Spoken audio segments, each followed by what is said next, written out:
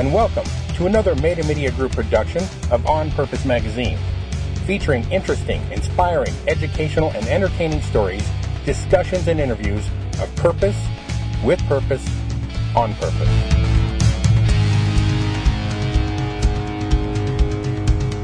Hello, everybody. This is J.W. Nagourney from On Purpose Magazine, and today we have with us Dr. Robert Nagourney. How you doing, Doctor? Oh, very well, thanks. Yeah, we're pleased to have you on today. A PR notice came out to me about a new clinical study which doubles response rate in patients with advanced lung cancer. Personalized treatment for lung cancer comes of age. That's the title of it. And when I read through it, it was very interesting, and I wanted to get you on to speak about it today because it looks like this is some great news. For people who don't know Dr. Robert Nagourney, in addition to his position as Medical and Laboratory Director at Rational Therapeutics, Dr. Nagourney is an instructor of pharmacology at the University of California, Irvine School of Medicine.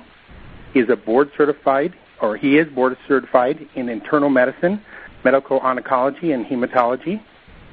You're a native of Bridgeport, Connecticut, as we were speaking about earlier, and Dr. Nagourney completed his undergraduate education at Boston University, earning a BA in chemistry, summa cum laude, Phi Beta Kappa, and with distinction in biochemistry.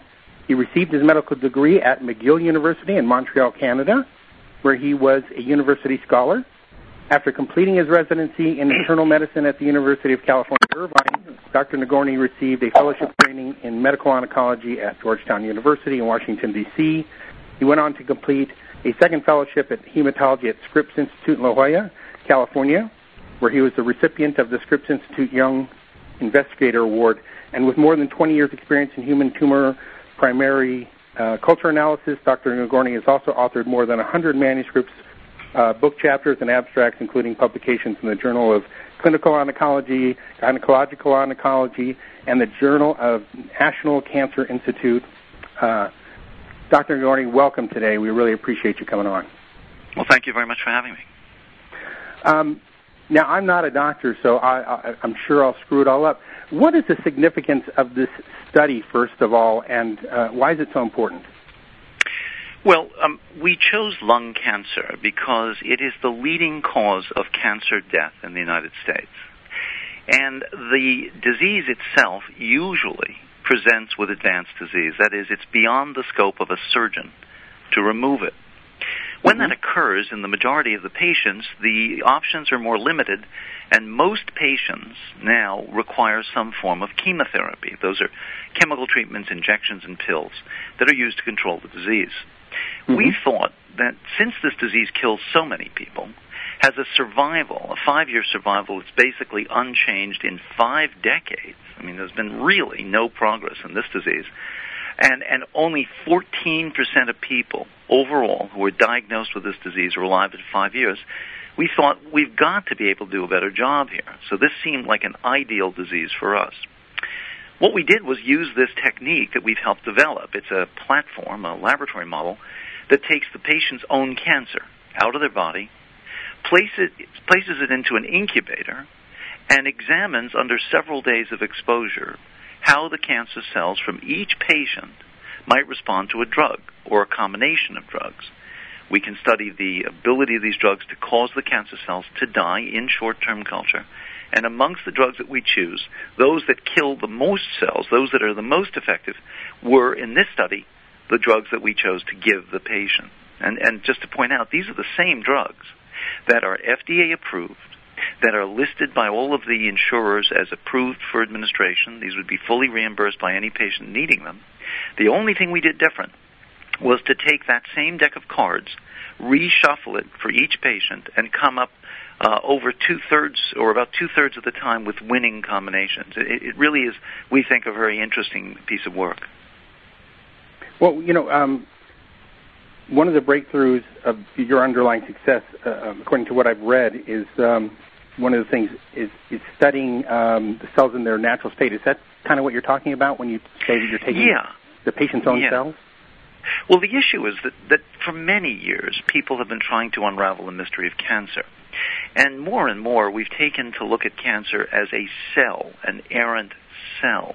That is, there's some mutation or something that causes one cell to go awry, and then it has offspring, and ultimately it overtakes the body. And that has given rise to our great fascination with the human genome and the genetic elements that make cancers tick. We believe that there's a great deal of information to be had from the genetic analysis, but in point of fact, cancer is not a cell, but really an aberrant community of cells that draw upon blood vessels and utilize interactions with their stroma, which are the structures, the lattice work in which cells live, and draw upon the immune cells that are present within the cancer environment, and also draw upon one another. So that the cancer system, as it were, is more than just a cell, more than just a gene. It's a biological ecosystem. And that's really part of what we've done is we've developed a way to study cancer in its natural ecosystem and compare and contrast drug effects in that environment. So you're saying for the most part the gene profiling of the disease was a failure? Oh, no. Okay. Gene profiling is wonderfully effective if you can find a discrete gene, a particular single entity, or a collection of one or two genes that drive the behavior. I mean, for example, why is a person criminal? Why is someone a criminal? Why are they a bank robber? Well, you could say, well, it might be because they carry a criminal gene, but I don't think there's anybody that's found a criminal gene. We can't say that this cancer cell is because of a gene. Only in discrete abnormalities, for example, this disease called chronic myelogenous leukemia, and this is associated with a very specific gene that is very recognizably the cause of the cancer. And when you have that one gene, you can take a drug and be cured. The trouble is that's the only example of a truly gene-driven therapy that worked. All the rest of them work briefly, result in mutations and changes in the cells and their environment that escape the effect, and with the exception of imatinib and related drugs for chronic myelogenous leukemia, we don't have any other magic bullets, certainly not for lung cancer. Okay, and I jumped over the importance of the study when I asked you a question. By taking these the patient's cancer cells and by using the FDA-approved chemotherapy drugs and testing them, what is the percentage, I'm not even sure what the best question to ask is, how is this making it better to treat? Is there a percentage of patients that do better, or are you able to do better with the drugs? Can you explain that?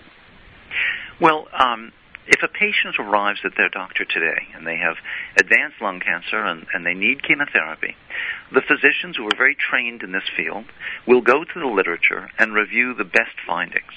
And probably the best results ever reported for this disease in this setting is a combination of carboplatin, one drug, Taxol, a second drug, both combined with a third drug called Avastin.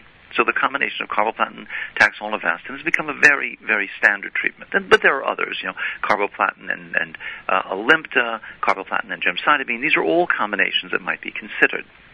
The best results to date in the published literature from the New England Journal of Medicine provided a response rate of 35%. That means basically 1 out of 3 patients would get better, and the remaining 2/3 did not. What we said was, well, is it possible that some of the people who are getting this combination would do better with one of the other ones? Is it possible that we could mix and match the treatments more effectively and put people on just the right treatment for them, a sort of recipe that's designed for their particular treatment, tailored to their need? And by doing that, taking, the gemcitabine versus the Alimta, whatever, we actually had 64.5% response rate. So we just about doubled the response rate for the best treatment outcomes in the literature. We now have twice as many people better. And in addition, even more importantly, that same study that is reported in the New England Journal of Medicine, a very prominent journal, that same study provided a survival, an average survival of about 13 months, which doesn't sound very compelling. In our study, it's over 21 months. So again, a near doubling of the survival and a near doubling of the response rate just by doing this more intelligently. Well, this begs the question, at least with me, to two things, and that is, and we're basing this on quality of life a little bit. we all know that, or we all hear that chemotherapy drugs, and when you go on chemotherapy, it's very hard on the body. So by using the correct drugs, does that ease some of that, the chemotherapy and what it can do to you? Well, to some degree. What we now realize is that chemotherapy releases the cell to die. It's not really so much that it stops cancer from growing. It actually allows the cell to go down the pathway of programmed cell death, which is something we've discovered in recent decades. Now, when you take drugs that are toxic and poisonous, and you're sick, you've already got lung cancer and you're already feeling poorly, if you take drugs that aren't working very well, then you're suffering toxicity on top of being ill. And that's a kind of double whammy that makes many cancer patients not only not better, but actually worse. Because if 2/3 of people are getting treatments today that don't work, that means that 2/3 of people have a serious illness and a serious toxicity. When, on the other hand, you turn that equation around and you get 2/3 of the people getting drugs that work, almost immediately the patients start feeling better. Now, I can't avoid some of the side effects of chemotherapy. We didn't reinvent chemotherapy here. We just use it better. But in point of fact, what we find is that when we're using the right treatment, patients almost immediately come back to see us a week or 2 or 3 or 4 later, and they're gaining weight, and they're breathing better, and the pain is gone, and all the stuff that we associate with their cancer. Now again, if the drug causes side effects like nausea, we do our best to prevent that, but I can't stop that from happening just because I chose the drug. Similarly, I can't stop someone from losing hair if that's a side effect of the drug, but at least the patient's loss of hair or malaise or whatever they're suffering is in the service of a good outcome 2 out of 3 times. Well, that sounds incredible, and it's definitely a breakthrough and something to that gives hope to a lot of lung cancer patients. How does this work with other forms of cancer? Or has it not been tested, or do you believe it will? Actually, it works for all forms of cancer. Lung cancer has been our most recent target. But prior to lung cancer, we discovered a treatment that is the curative therapy for a rare form of leukemia. We developed one of the most widely used treatments for lymphoma. After those 2 studies were published in the 90s, I went on to study advanced breast cancer and developed a treatment that today is considered one of the best regimens for breast. We applied that same regimen in ovarian and have now developed a treatment that's gone all the way through FDA approval for recurrent ovarian cancer. And all of those things were done in the early part of this past decade, 2003, 2006. And then finally, in the middle of this past decade, I got really interested in lung. I think it's a brilliant opportunity to meaningfully improve outcomes. So we decided to take on lung cancer, and this has been the result. And now, oddly, I'm kind of strangely changing gears a little bit, and I'm very interested in pancreatic cancer, and we're really focusing on using this approach and hoping to publish studies in pancreas. We think that each disease in its time will be bettered by this approach. Well, because of my formerly nicotine-stained fingers, we're very happy to have good news on lung cancer. And I understand that lung cancer obviously attributed to smoking for the most part, but we keep hearing about more and more cases of people getting lung cancer that haven't smoked. Do we know what causes that, or do we have any idea? Yes. Lung cancer is increasingly showing up in non-smokers. And the particular forms of lung cancer we're encountering seem to be driven by changes in the cell that might be targets for therapy. For example, there is a common form of, relatively common form of lung cancer in non-smoking women driven by a genetic change that can be treated with a pill, and several of the patients on our study were candidates for that pill, and we identified their treatments and treated them, and one of them is now alive 8 years later, and another one I just saw today is alive 6 years later. And the beauty of what we did is, before anyone knew what drove those patients, before anyone had a gene test, which is now available, we were able to pick these winners before the gene tests were developed. So the model that we use gives you answers even if you don't know what the question is. It tells you what to give, and then someone else can go back and decide what caused it. Now, the cancer that you're talking about, these non-smoking individuals, are showing up in other types of cancers. There's a genetic abnormality called the ALK gene rearrangement, and that is showing up sometimes in young male non-smokers, and there's a new treatment for that. So we're slowly digging our way through lung cancer. It's no longer lung cancer, but a series of different forms of lung cancer, some of which will be best treated by simple pills, others of which require stronger chemotherapies.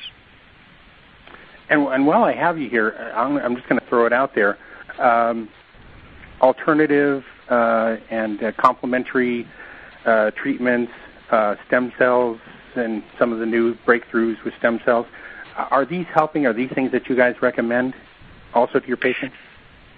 Well, I think that when we speak of complementary care, it's a little bit of a grab bag. But in fact, if you think through what that really represents, a good part of modern life has diverged and departed from what we were designed to do. That is, we have been in evolution for hundreds of thousands of years, yet in the last several decades, our diet, our lifestyle, our environmental exposures have all become very different, and our bodies can't evolve quickly enough to respond to the new stresses that we have largely put them in. For example, you could even look at things like day and light and day exposure, or dietary factors, or the sedentary lifestyle. And so I think in a way, complementary care, when we think about it, is really maybe trying to return people to a more natural lifestyle, to a more natural diet. And I think that's very valuable. I also think that micronutrition, which is very popular, and antioxidants and that sort of stuff, is clearly recapturing probably foodstuffs and dietary intakes that were part of our prior diets. We ate dozens of species of plants in the past. Now it's hard for most people to think of more than 5 or 6 foods that they eat from vegetables. So we're probably doing ourselves a great deal of harm. In the same way, mankind used to walk around a lot.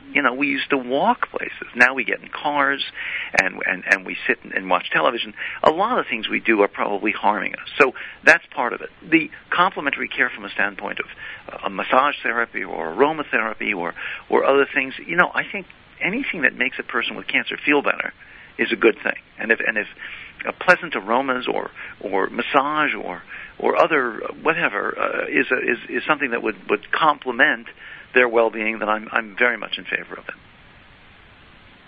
Well, that's really good to know. So let's talk about you're the founder of Rational Therapeutics, and where's that located? First of all, we're located in Long Beach, California, just about 20 miles from Los Angeles proper. And we are situated near a large medical center where much of our patient care is delivered at the Memorial Medical Center in Long Beach. I have a freestanding institute which enables me to evaluate patients. We usually see patients from a wide variety of places. In fact, I just saw a patient this past week from New Delhi, India. I regularly have patients from Brazil. And we evaluate what site in this patient could be biopsied or aspirated to give us cancer cells. And when we meet the patient, we go over their case very carefully. We examine all their studies and x-rays and lab results. We make a determination as to how we might get at some tissue. And then we perform the laboratory analysis, what we call an ex vivo, which means out-of-the-body analysis of programmed cell death, which is the process by which cancer cells involute and die. So taking the tissue from the patient, placing it in a test tube, and then exposing it to drugs in different combinations, we find that match for the patient. Now, I don't want to say it's perfect. There are some patients for whom we can't get a biopsy. There are some patients who aren't well enough to take treatment. There are some patients for whom no good drug turns up on our panel. I mean, we sometimes just can't find the answer. And so those are all, issues to consider. I don't want to say that this is a perfect test, but certainly for family members of mine who have developed cancer, I strongly, strongly insist that we get involved in their care and help them. Well, since you're in Long Beach, and not every lung cancer patient can come visit you probably,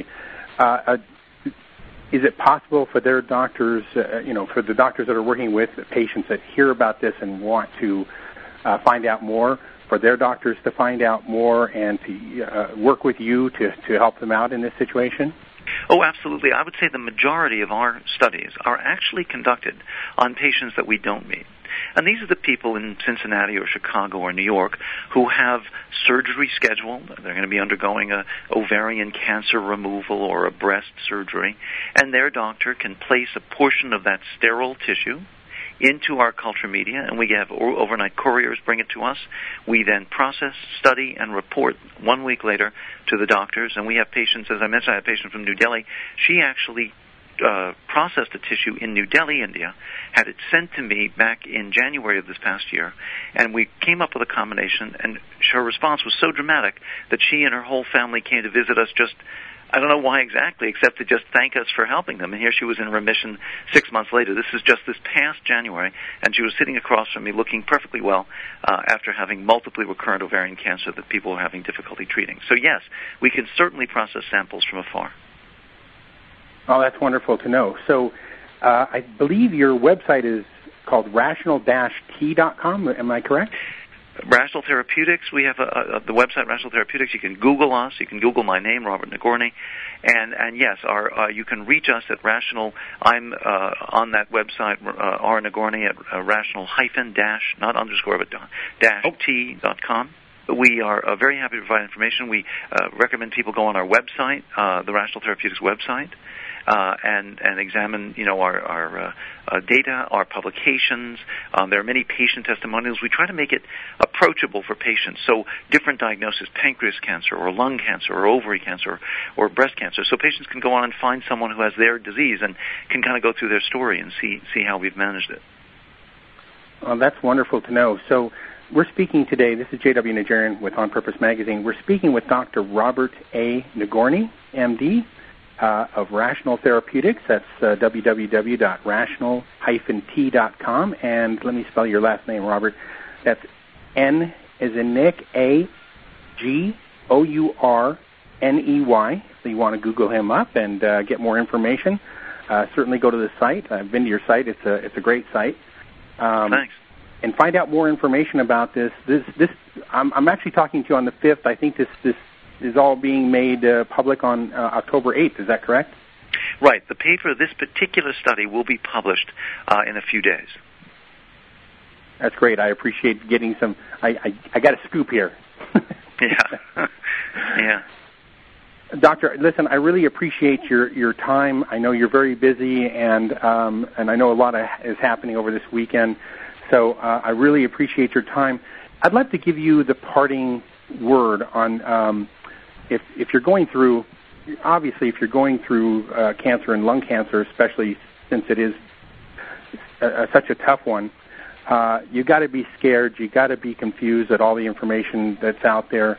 Could you give us the last word on what people need to know and how this study might be able to help them have a little hope? I'll give you sort of an anecdote, and it's a favorite one of mine. I have a very charming patient who came to me, presented with involvement in the brain. I mean, had a seizure, and was diagnosed by CAT scan. She was perfectly well, and the next thing you know, she has a seizure. She's in the hospital. They do studies and find lung cancer in many places. She came to see me ready to take chemotherapy and was preparing really to die. And I met her. We did a biopsy, and we found a perfect treatment for her. And I sat down and looked across from her, and I said that I can help her. And she burst into tears and was so emotionally distressed. How could this possibly be? Everyone said I was going to die. I said, "Do you feel like you're going to die?" She said, "No." I said, "Well, you aren't really that ill. You're actually well. You just happen to have lung cancer." And in point of fact, she's now 4 years in remission. She looks the picture of health. You can probably find her story on our website. She's celebrating her 4th year. So what I say to lung cancer patients or any cancer patient is if they feel well and they look well, they are not dying. It's not that they're so ill. They just have this particular problem. And we, as good oncologists, have to address that problem and get them back to their life. That's the way I'd like to see this disease. Well, that's phenomenal.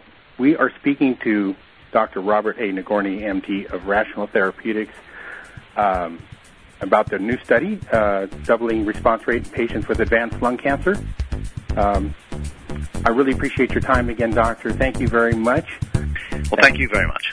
I'd like to wish everybody a great day and even a better tomorrow.